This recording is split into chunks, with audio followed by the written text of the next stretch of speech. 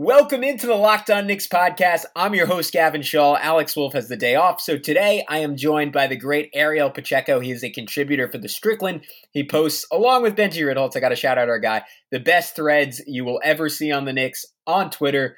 Generally awesome dude, great thinker of the game. And I think you guys are going to like what he has to say in this one as we talk about everything the Knicks' second preseason game, a massive win over the Washington Wizards, just how good we think the offense can ultimately be, and how RJ Barrett's game continues to evolve to fit within that offense, improvements by Obi Toppin, what we saw from Jericho Sims defensively that has us a little concerned, and so much more right now on Locked On Knicks. You are Locked On Knicks, your daily New York Knicks podcast, part of the Locked On Podcast Network, your team every day. And I think we see Willis coming out. There he comes right now. Starks without a five. Ewing for the win. Yes. Thompson pucks left. Now fires it. And he's good. And he's fouled. It counts. And he is Anthony for three. Bang! That one goes down. This is all rebound. Back up off the glass. It's good. RJ Barrett becomes infectious. You are Locked On Knicks, your daily New York Knicks podcast, and we wanted to thank you, as always, for making Locked On Knicks your first listen every day. We are free and available on all platforms. I am, as always, Gavin Shaw, a resumed play-by-play broadcaster. Had a little high school football yesterday, a lot of fun. Alex is unfortunately not with us today, but he is the editor-in-chief of the Strickland for when he comes back. And just so you all know, he is, in fact, a part of this podcast. But today, we have a very special guest. It is Ariel Pacheco. You can follow him on Twitter at @APachecoNBA. He posts him and Benji Ritholtz, man, always in the running for the Knicks Thread MVP category. They both do an amazing job breaking down games. He does a lot of work for the Strickland as well. Ariel, as always, welcome to the pod, and excited to get to talk to you, man. I genuinely can say, I think there's no one I'd rather have this conversation with, because I think you're one of the few people like me who gets way too invested in preseason basketball and breaking everything down and trying to draw big picture conclusions from it. And I really appreciate that. And I want to go down that road with you. First and foremost, thank you for the really kind words. You're doing me a lot of justice, so I appreciate you. But yeah, man, I'm excited to be here. Preseason basketball, a lot of people just skip over it, but I guess me and you, we're the two nerds that try to find any little thing that can clue us into what the regular season might look like. Yeah, because I think that's exactly what it is, right? It's breadcrumbs. It's not necessarily what reality will be, but there are hints of truth in there. And I think the first truth we're seeing right now, as the Knicks, for the second consecutive game, rained down fire from three, went 24 for 52. That's 46% from distance, is the quality of shots that this team is going to be able to generate. And they did it again without Julius Randle on the night. Obvious qualifier here. They were going up against the Wizards, who were one of the couple of worst defensive teams in the NBA last year, despite shoring that up a little bit this offseason. I don't think that is, by and large, will be very different. So crucial qualifier. But that being said, Ariel, I was just so impressed with the quality of shots that the Knicks were getting throughout this game, and their willingness to just ping the ball around. It honestly, it reminds me a lot of the 2012-13 team. And granted, maybe they don't have that singular offensive threat that Carmelo Anthony is, but even without Julius Randle, who I think we both agree is the closest thing to that on the roster, it was so clear that I guess the cumulative effect of all the different talent that they have is putting so much strain on defenses already. And it feels like defenders are just sprinting around to try and find the next guy, but inevitably you're going to get a step behind. And this team, obviously they're going to get better and better in terms of their chemistry and in terms of making those passes and knowing where other guys like the ball.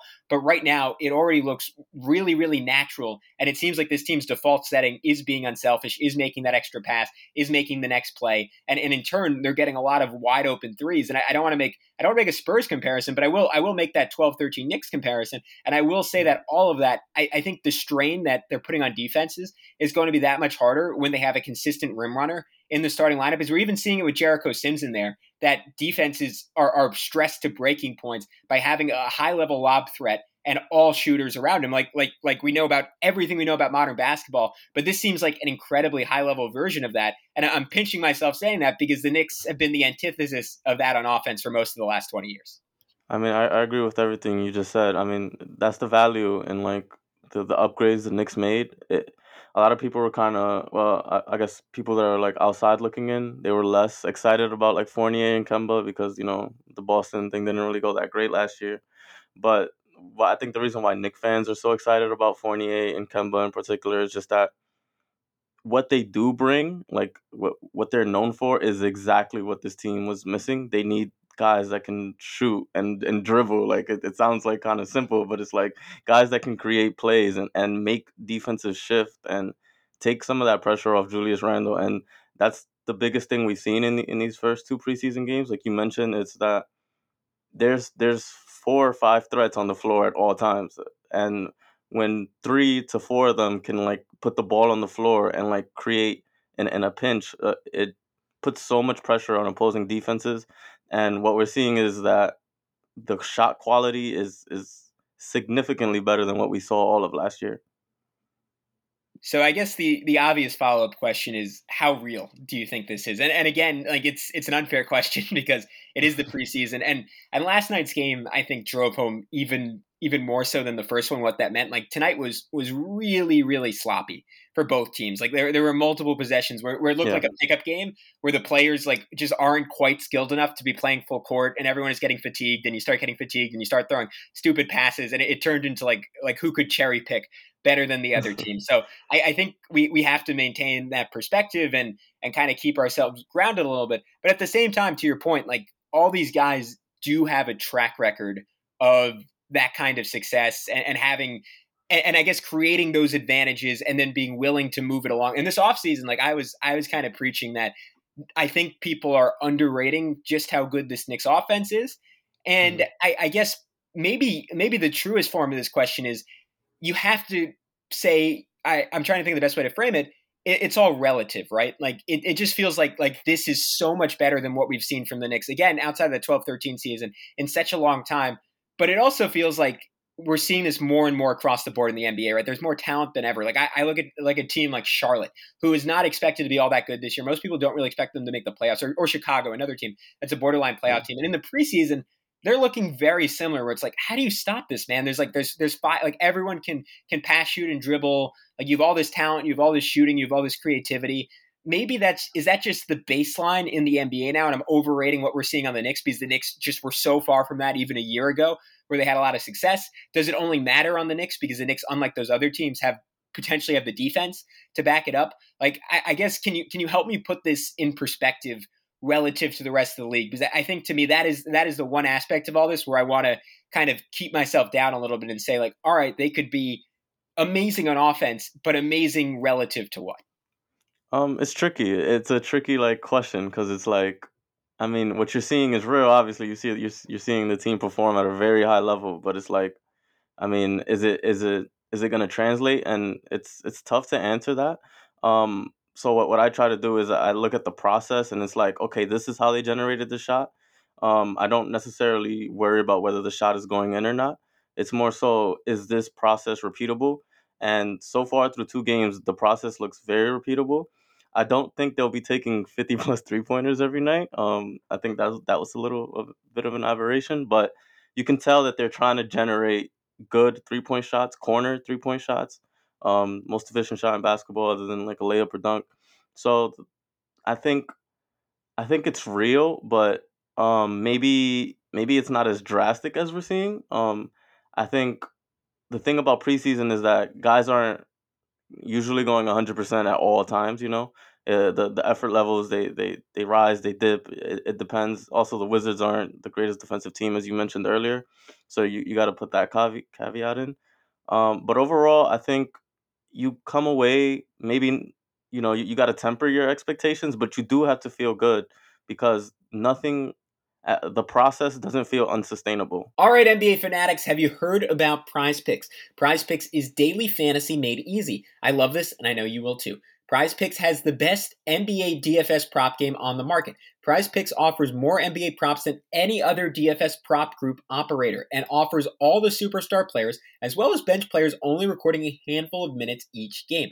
Prize Pick offers any prop you can think of, from yardage to touchdowns, even interceptions thrown. All of you that deposit and use our promo code will receive a 100% instant deposit match up to $100. Just be sure to use that promo code NBA. You pick 2 to 5 players and an over-under on their projection. You can win up to 10 times on any entry, and it's just you versus the projected numbers. Prize Picks allows mixed sport entries. You can take the over on LeBron combined with the under on Mahomes in the same entry.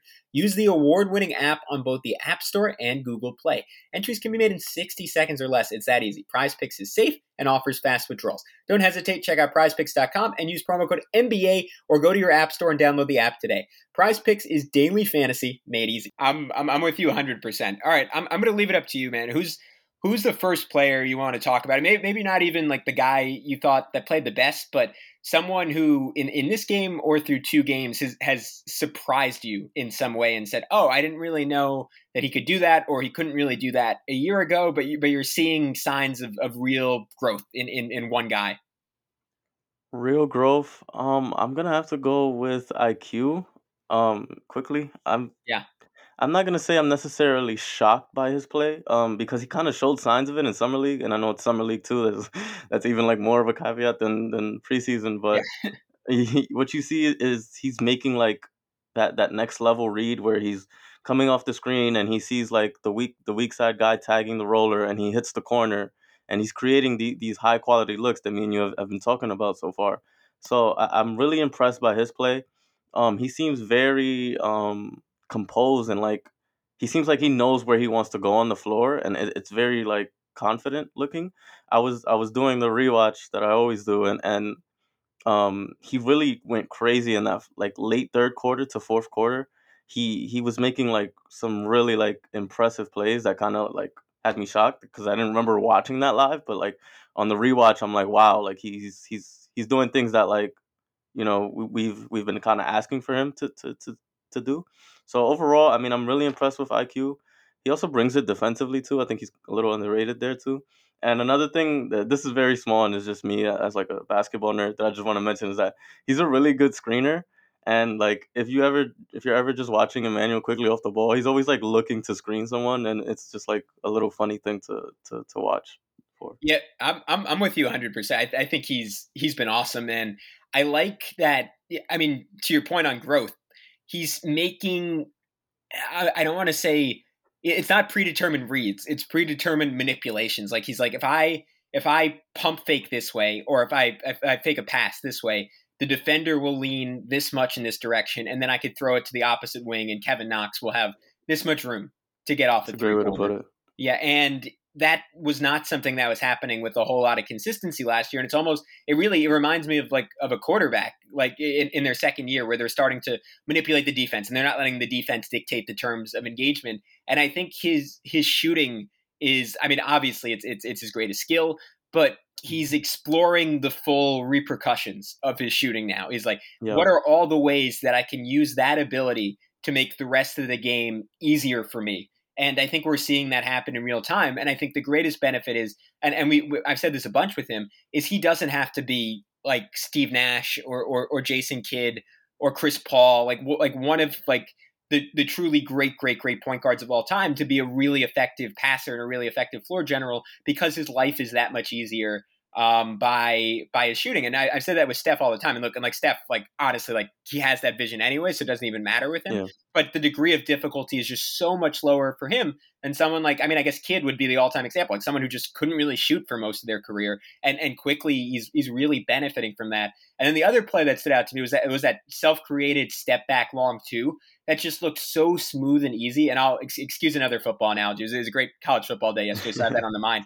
But It reminds me almost like when a team like an Alabama or like an Oklahoma or an Ohio State, they'll bring in a freshman off the bench in the fourth quarter that just looks better than all the seniors on the other team, and you're just like, oh, that's kind of unfair. Like how's that guy's not even playing for them yet? And that's kind of what the vibe like. And I never thought the Knicks would be in this position, much less in 2 years. That's the vibe I'm getting from Quickley right now, where he's and Rose too, obviously, maybe Obi a little bit, where these guys are almost overqualified to come off the bench, and it's like it's kind of unfair that their bench guy can like isolate and create a step back long too, and to your point, like not be a total sieve defensively and contribute in other areas of the game. Like that's just like most people, if you have a player like that, he is going to be starting for you because you cannot afford to not start that guy. But the Knicks have Kemba Walker and Evan Fournier, so I think he's a luxury right now would be the best way to frame it. I agree. Like there's just, I mean, any way you put it, like you have to be happy with the way IQ is playing. You mentioned like the shot creation. He's now leveraging his ability to shoot into points for other people, and that's the next step in his development as a point guard or as a playmaker, whatever you want to whatever term you want to use. In the game against Indiana, I was actually kind of happy with him getting in the paint more, but not settling for the floater. And he took two, from what I remember, he took two layups where like they weren't floaters. He got all the way to the rim, and like those are the kind of drives to the rim that will like will open up even more for him and others. So just overall, really good 2 preseason games from IQ. Yeah, I think all the strides we wanted to see from him, you're at the very least seeing signs of them. The next guy I wanted to ask you about was RJ Barrett, because I thought sort of a mixed bag from him tonight. Finished with 5 turnovers in 31 minutes, 18 points, 4 assists. Only made 1 2-point field goal. He was 1 for 4 from 2-point range. Made up for it, going 4 for 8 from 3, 4 for 6 from the foul line.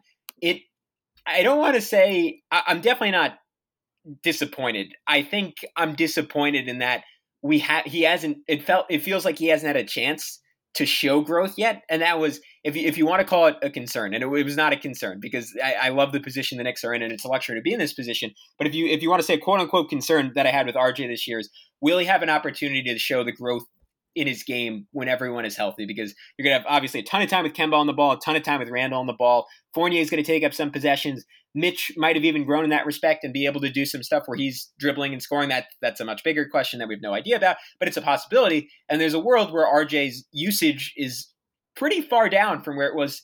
It definitely his first year, if I'm remembering correctly, and presumably his second year even as well. And today last night, he, for points, sort of felt like an overqualified spot-up shooter. And I know the brilliance of having that is sort of like you kind of need that, right, to have the offense we were talking about at the beginning of this show. You need to have a guy who's not Reggie Bullock standing there and shooting threes. It's that, oh, crap, if I don't close out hard but also in a measured way, he's going to blow by me and he's going to make the next read. So either you got to close out softly, and RJ's turned himself into a shooter now, apparently, where he's making that shot seemingly 60% of the time if you leave him wide open in the corner.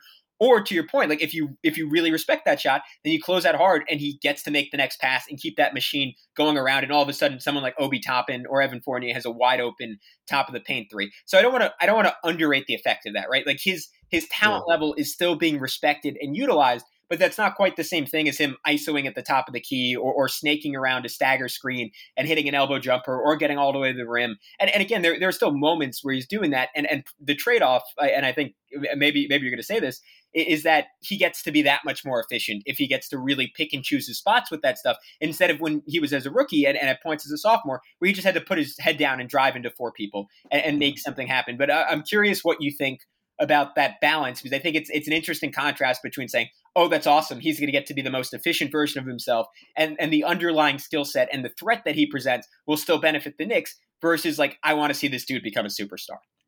I think he's being utilized kind of similarly how he was last year. You know, a lot of pistol action. The main thing with RJ and how the Knicks utilize him is they're trying to always get him going downhill, and it works for him because he's a great driver. He's not a great finisher yet. He needs to improve his finishing. I think that will help him take another step in his development. But he's good at getting to the basket, and a lot of the Knicks' actions when it involves RJ is just getting him downhill and letting him make the read. And I think what we're gonna see from him this year is that he's gonna get a lot of those same types of situations, same types of actions, but that's where he's gonna have to showcase that sort of like growth he's making. Like even in the game against Indiana, he took 2 pull-up jumpers from mid-range. He hit one and missed the other one kind of badly, but like they were both involved like in the actions for him. So like he had to create that look from actions that like are driving him downhill. I'm not explaining that 100% like correctly. Sorry about that, but my main point is just that RJ is gonna be put in positions where they're gonna benefit his strengths, and until he like shows more of like his off the dribble game, I don't think he's gonna get those like pick and roll, like Kemba Walker type reads at the top of the key. Yeah, I think I guess my point was sort of like I want to know how much he's improved that, and I feel like so far like we haven't totally gotten those answers outside of the fact that at least again incredibly small sample size. His finishing to me still looks kind of shaky around the rim. Yeah, yeah. That's the scary, not the scary thing, but that's the concerning thing is Yeah. the finishing around the rim. I will say he does look a little bit more fluid. He took like a little baby movement 3-pointer yesterday, which is a positive sign.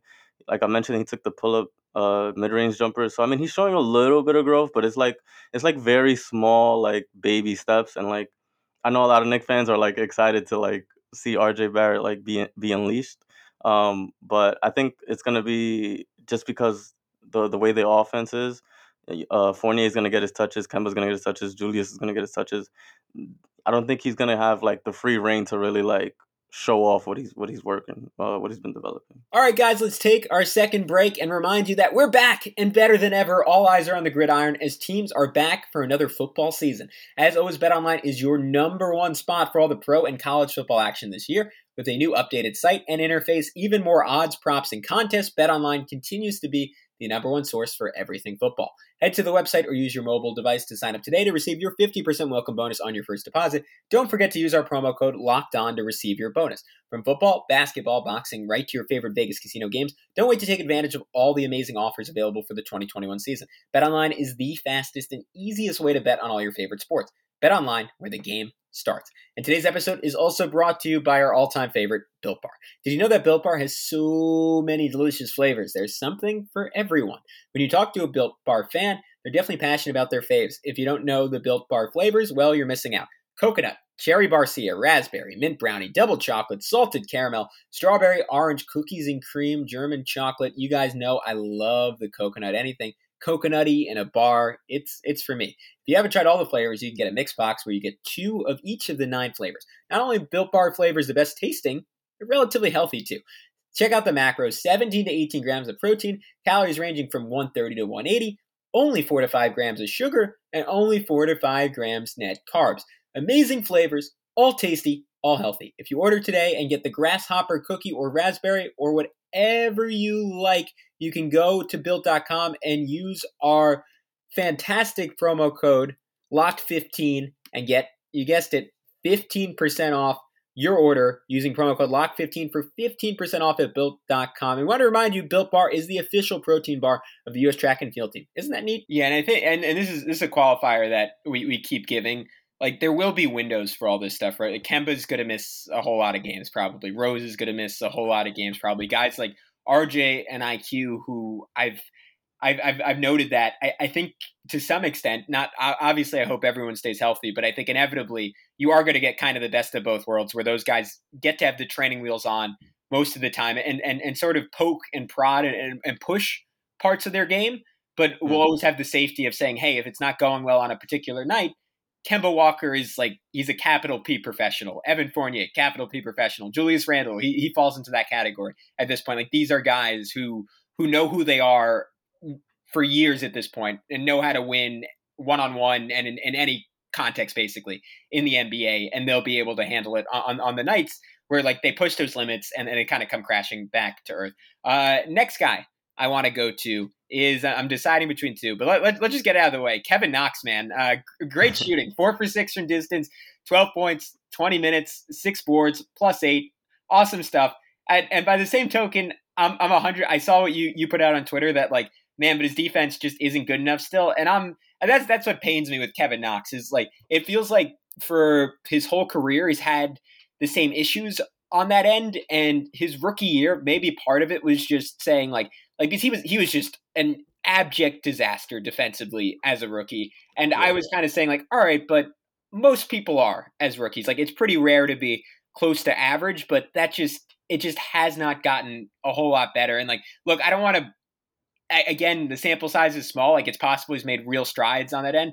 But my biggest issue with him was always the awareness on both ends of the floor and really thinking the game. And offensively, I think he's made some improvements. He had a really nice little interior slip pass. I think it was to Sims at one point off a little pump and drive that, again, maybe a play he wouldn't have made a few years ago.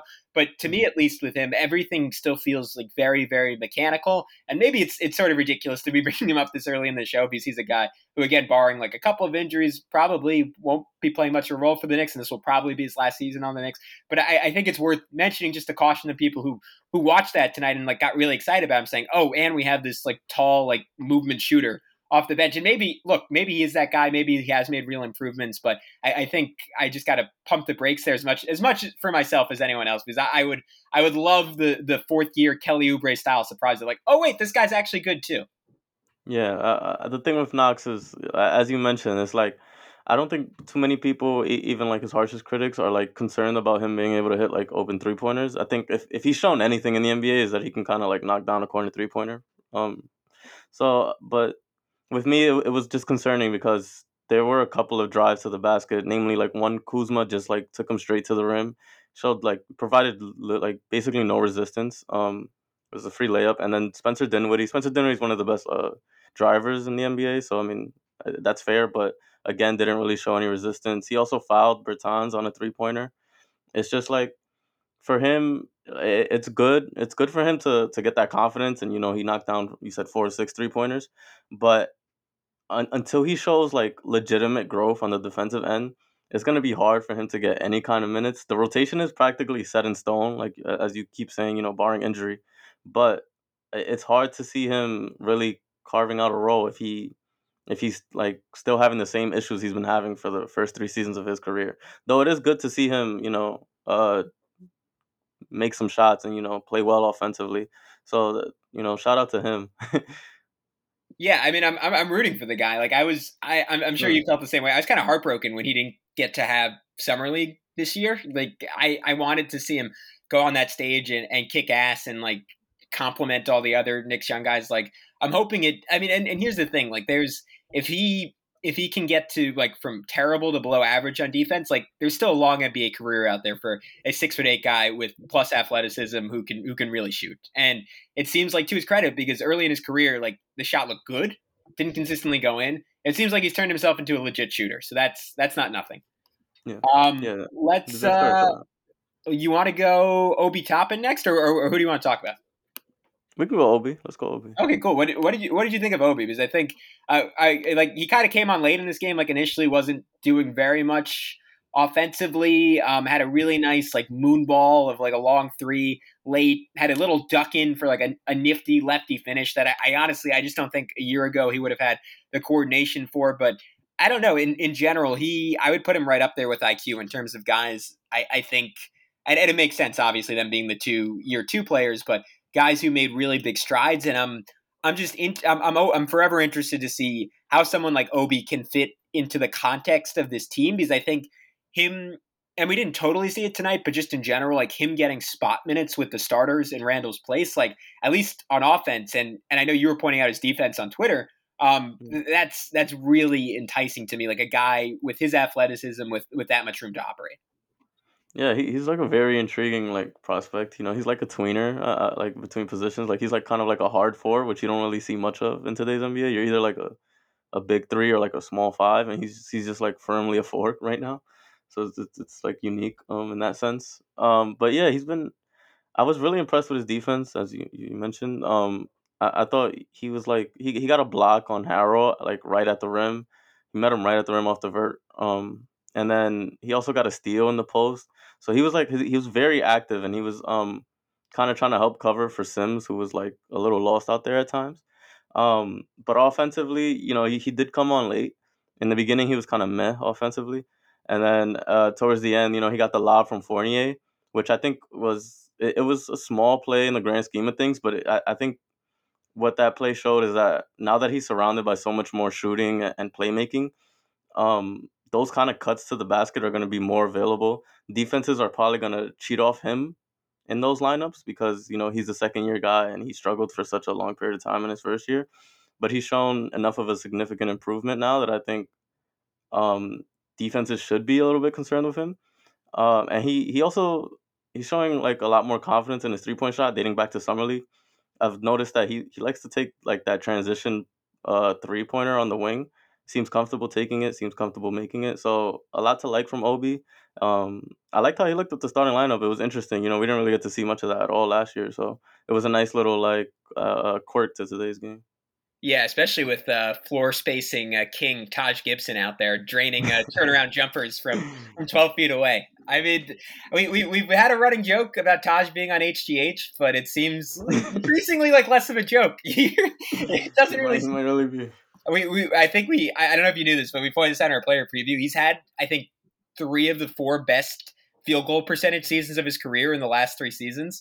Which maybe partially is just playing a smaller role, but that usually doesn't happen to like bigs in their mid-30s who are regardless of their athleticism, that's not really typical in the modern NBA. So shout out to Taj Gibson. I don't really understand how he's doing it, but he continues to be amazing. All right, well you just mentioned Evan Fournier, so I love his fit, right? Like he didn't really have a great shooting game. He was 3 for 9 from the field, 2 for 7 from 3, but got to the line for 6 free throws, made every single one of them, had 2 assists. The one to Obi that you mentioned was brilliant. Like it was a really good like sort of last second like bailout read. Like, oh crap, I got him. Let me hit him. And I like his willingness to fit in while still being aggressive. I think is the most encouraging thing about all this. And maybe it was a little bit of it was like him and Kemba got some chemistry last year, and I assume this was for a play, but I love that he felt comfortable just like sprinting up to Kemba at one point and literally just asking for a dribble handoff. Like he clearly, I mean, you can hear it in interviews for him when he talked about like, I think it was Stephen Bondi, like kicking his ass in judo or something like he's got a little swagger to him, but it's not over the top. It's not counterproductive. Like to me, just personality wise and skill wise, he seems like such a perfect fit. And it's not only exciting to me as like a Knicks fan and from a Knicks perspective, it's exciting to me as someone who like takes a lot of joy when a player finally finds that perfect team, and especially someone who's been on bad teams for a lot of their career and then gets the right spot. Like kind of like I'm trying to think of like a great example that like Sean Livingston on the Warriors or Andre Iguodala on the Warriors. I mean, there's a bunch historically, but I really think Fournier's found that like after years and years of sort of being stranded in the Orlando wilderness where he was just simply asked to do too much for his talent level and honestly did a pretty like noble and good job of going about it and going about being their best player. Slotting him in as the 3rd or 4th guy on this Knicks team, like again, early goings, but it just, to me, it feels perfect. And I'm really excited to see what he does. Yeah, I really like the Fournier signing. I think he's, like you mentioned, he's a great fit. Think this could be a home for him. I mean, he signed for 3 years and a team option. But the thing about Fournier is what makes him such a good fit is that he's not just a shooter, and he has that like element of playmaking and shot creation, and he can draw the fouls. And what that does, it just adds another layer to your offense. And we're seeing it, even though he's struggling to hit shots, he's still able to provide something on that end. That's probably the biggest difference between him and Bullock offensively. If Bullock wasn't hitting shots, yeah, he provided spacing, but he didn't really provide much else on that end. The thing I was most looking forward to watching before Randall was out for personal reasons, like in the first game, he and Randall kind of had a couple of similar plays that reminded me of Randall and Bullock last year. So like, I'm very curious to see how their 2-man game develops and how much like more nuanced it can be now that Fournier can put the ball on the floor and create a little more and get to the basket some.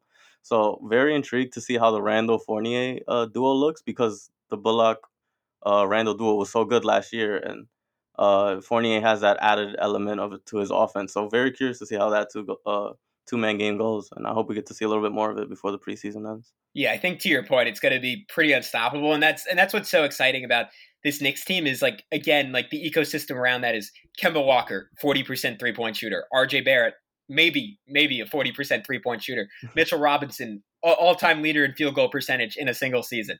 Like you have all the elements around those two to say you can't really pour extra attention there, because if you do, they're both such good passers, even outside of the context of that two-man environment, and like improvisers, that they're gonna burn you if you pay too much attention to it.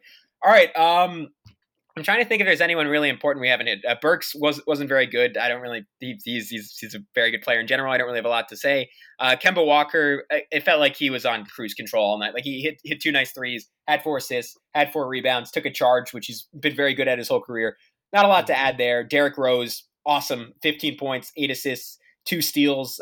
Throw anything out there you want on him, but I think we could maybe wrap this up with Jericho Sims, who statistically had a very good game. 7 points, 13 boards, 3 steals, 1 block. And I know you were noting this as well. I thought he was, for the most part, with a couple of exceptions, a disaster defensively, and kind of showed why, all right, this is as excited as I was for him in summer league, and the fact that, again, like as I noted, like his gravity is a very real thing on an NBA level. Like there was a reason that a lot of people were saying, even though he was literally the 58th pick, he was probably the best big man athlete in the draft, maybe along with like the Jalen Greens of the world, like the best athlete in the draft, period. Like teams are wary of that, and he's a problem underneath the rim offensively, whether it's rebounding, whether it's getting put back dunks, whether it's just running in that general direction. And all that being said, there's a reason he went late second round. It's because he's a long way to go to playing NBA level defense. Yeah, he's gonna benefit from the G League a lot. He's on that 2-way deal, so he's gonna get burned in the G League, and it'll be very good for him. Um, I hope people don't take this as like a criticism of him. He's playing hard out there, and he's doing good, but he's just like out of position a lot, and he's kind of like antsy defensively. Like he'll jump at every fake, and like he's just like he wants to make like kind of the home run play every time down, and it's something that like you learn with reps and time. So nothing too major. But he does have ways to go. I know a lot of people have like kind of been clamoring for him to like be the backup center, which I think is completely unrealistic. The Tibbs isn't gonna play Sims over Gibson, Mitch, or Noel. But just from his game last night, he did put up good counting stats and stuff. But I do think he was a disaster. One thing I will say is you kind of touched on it a little bit. His roll gravity is very real, just like you said. A lot of those corner threes were created just because he was diving to the rim, and he dives hard, and the guys have to cheat over from the corner and tag him, or if not, it's a lob or a drop off pass. So a lot of those corner threes were as a result of his roll gravity. So Sims has a lot of like very exciting tools. He's a ways to go. I think he's about a year away, at least minimum, to really being like a meaningful contributor. But for the 58th pick, you can't really ask for much more. Hey man, it's better than being 2 years away from being 2 years away. So it's only baby steps. The classic line. Yeah, it was iconic. It turned out to not be true, but that's another story. Maybe 4 from 4. All right, but Quentin Grimes. I wanted to just because I saw you mention something on Twitter about being high on him. Not that there's anything like uniquely incredible in this game. Came off the bench, hit 2 threes in 2 minutes. That was good to see. But I'm kind of wondering your long-term take on him, because I know you were saying that you were high on him, and similar to you, I got excited by I was really down on him early in summer league, and then as it went along, I was like, oh, there's little stuff here, like little flashes of playmaking, of like beating a closeout, of the 3-point shooting being like for real, like really, really, really high level. But I'm fascinated. Like Alex and I had this conversation about him on the podcast the other day, and we were sort of wondering, like, is this guy on the Obi Toppin trajectory of even if he's really good? And obviously, like, Obi was a little different because Obi really struggled, like at the beginning of his rookie year. Like as well as he's doing now, like there's no denying that. And obviously, Obi was like 30 when he came into the NBA, and that's not true for Grimes. Like he just turned 21, if I'm remembering correctly. All that being said, clearly going to be behind RJ Barrett forever. And for the time being, like Alec Burks has a lock on that rotation spot. And the Knicks invested in 2 years of Alec Burks, and that contract is pretty tradable. So I think if there's a world where Grimes is setting the practice facility on fire, like raining threes, maybe that's something the Knicks act on. I would hesitate to say this season, because I don't think they make any move in season that downgrades their chances of winning this year. But maybe next deadline, that's something we're looking at. But I'm sort of curious what you think like he can do going forward, given that there seem to be like these very real roadblocks, like regardless of how good he is or how much he could contribute right away, to him actually being able to do that. The reason why I'm kind of higher on him than I think the general consensus is like just watching his college games. He kind of flashed these like very subtle like moments of like shot creation where he's like he just hezzies and then like pulls up and he drills it and it looks so smooth and clean. Um, I think there's a lot of I think he's a versatile shooter. I don't like the 3-and-D term is kind of it fits, but it doesn't really like give the whole picture. Because a guy like Bullock is technically a 3-and-D guy, but I can't even think of someone else more. But the 3-and-D term, it's kind of limiting in the sense that he can come off curls, he can shoot off the catch and shoot. Any dribble handoffs, he's comfortable. He has deep range. I think why I like Grimes so much is just that he's not just a spot up shooter. He can attack a closeout. He won't attack it all the way to the rim because that's kind of the biggest like flaw with his offensive game is he shies away from driving to the basket. But he can attack a closeout and pull up, or he can make the simple read. I don't think he's like all-star potential or anything like that, but I think he can be like potentially like a starter. Not on this, probably not on this Knicks team because as you mentioned, RJ Barrett has that position locked down probably for like the next decade. But Grimes, I think the thing with Deuce, Grimes, and like Sims, they're like the third stringers, fourth stringers of the roster. But I think why they're on the team is I think there's going to be a major trade at some point, maybe this year, maybe next year. I don't know. Whenever the next star that's available um, asks out, and I think they're going to be like the next wave of the bench. That's my like theory on it. I don't know what you think about that. No, I'm in agreement. I really think it's, and I mean, maybe this will, some people need to cover their ears for this, but I think it's very analogous to what we saw the Nets doing a couple years ago, right? Where they kept hitting on guys late in the first round, and that paid off for them in being able to go and get James Harden because they could throw in Jared Allen as sort of the thing that pushed that deal over the top. And they had all these extra pieces that like they could afford Dinwiddie getting hurt, and they could trade D'Lo a little earlier than people thought, and they could trade Karis LeVert.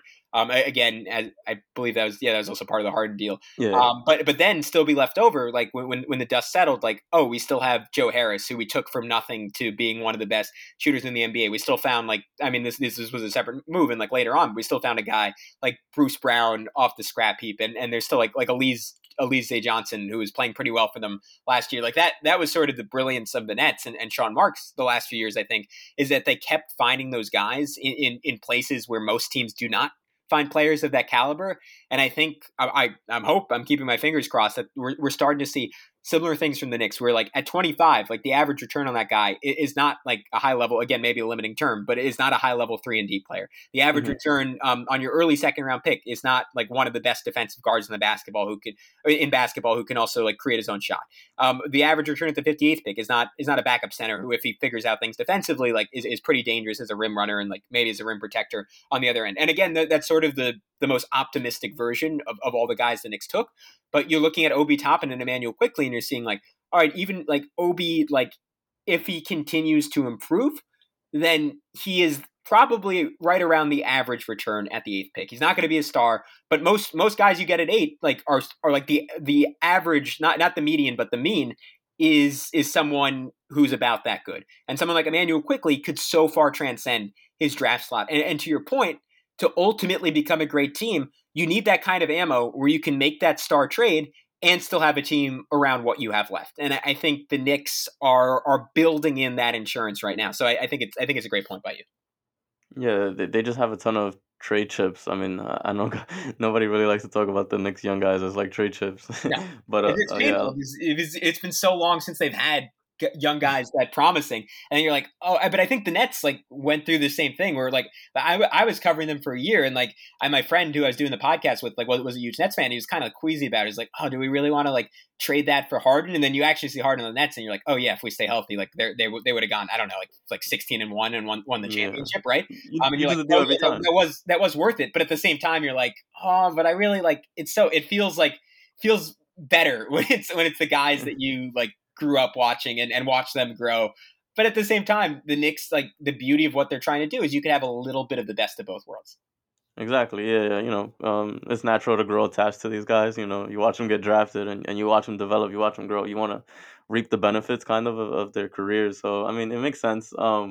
But yeah, I think realistically, the Knicks are big game hunting, and eventually there will be a deal unless something in free agency happens. But I do think eventually they will trade for someone. There's a lot of young talent on the team, and it's going to be hard to kind of get everybody playing time. And guys are eventually, while the Knicks are kind of building like a family kind of culture, eventually guys are going to want to do what's best for them, and guys will get unhappy eventually. So that's like way further down the line though.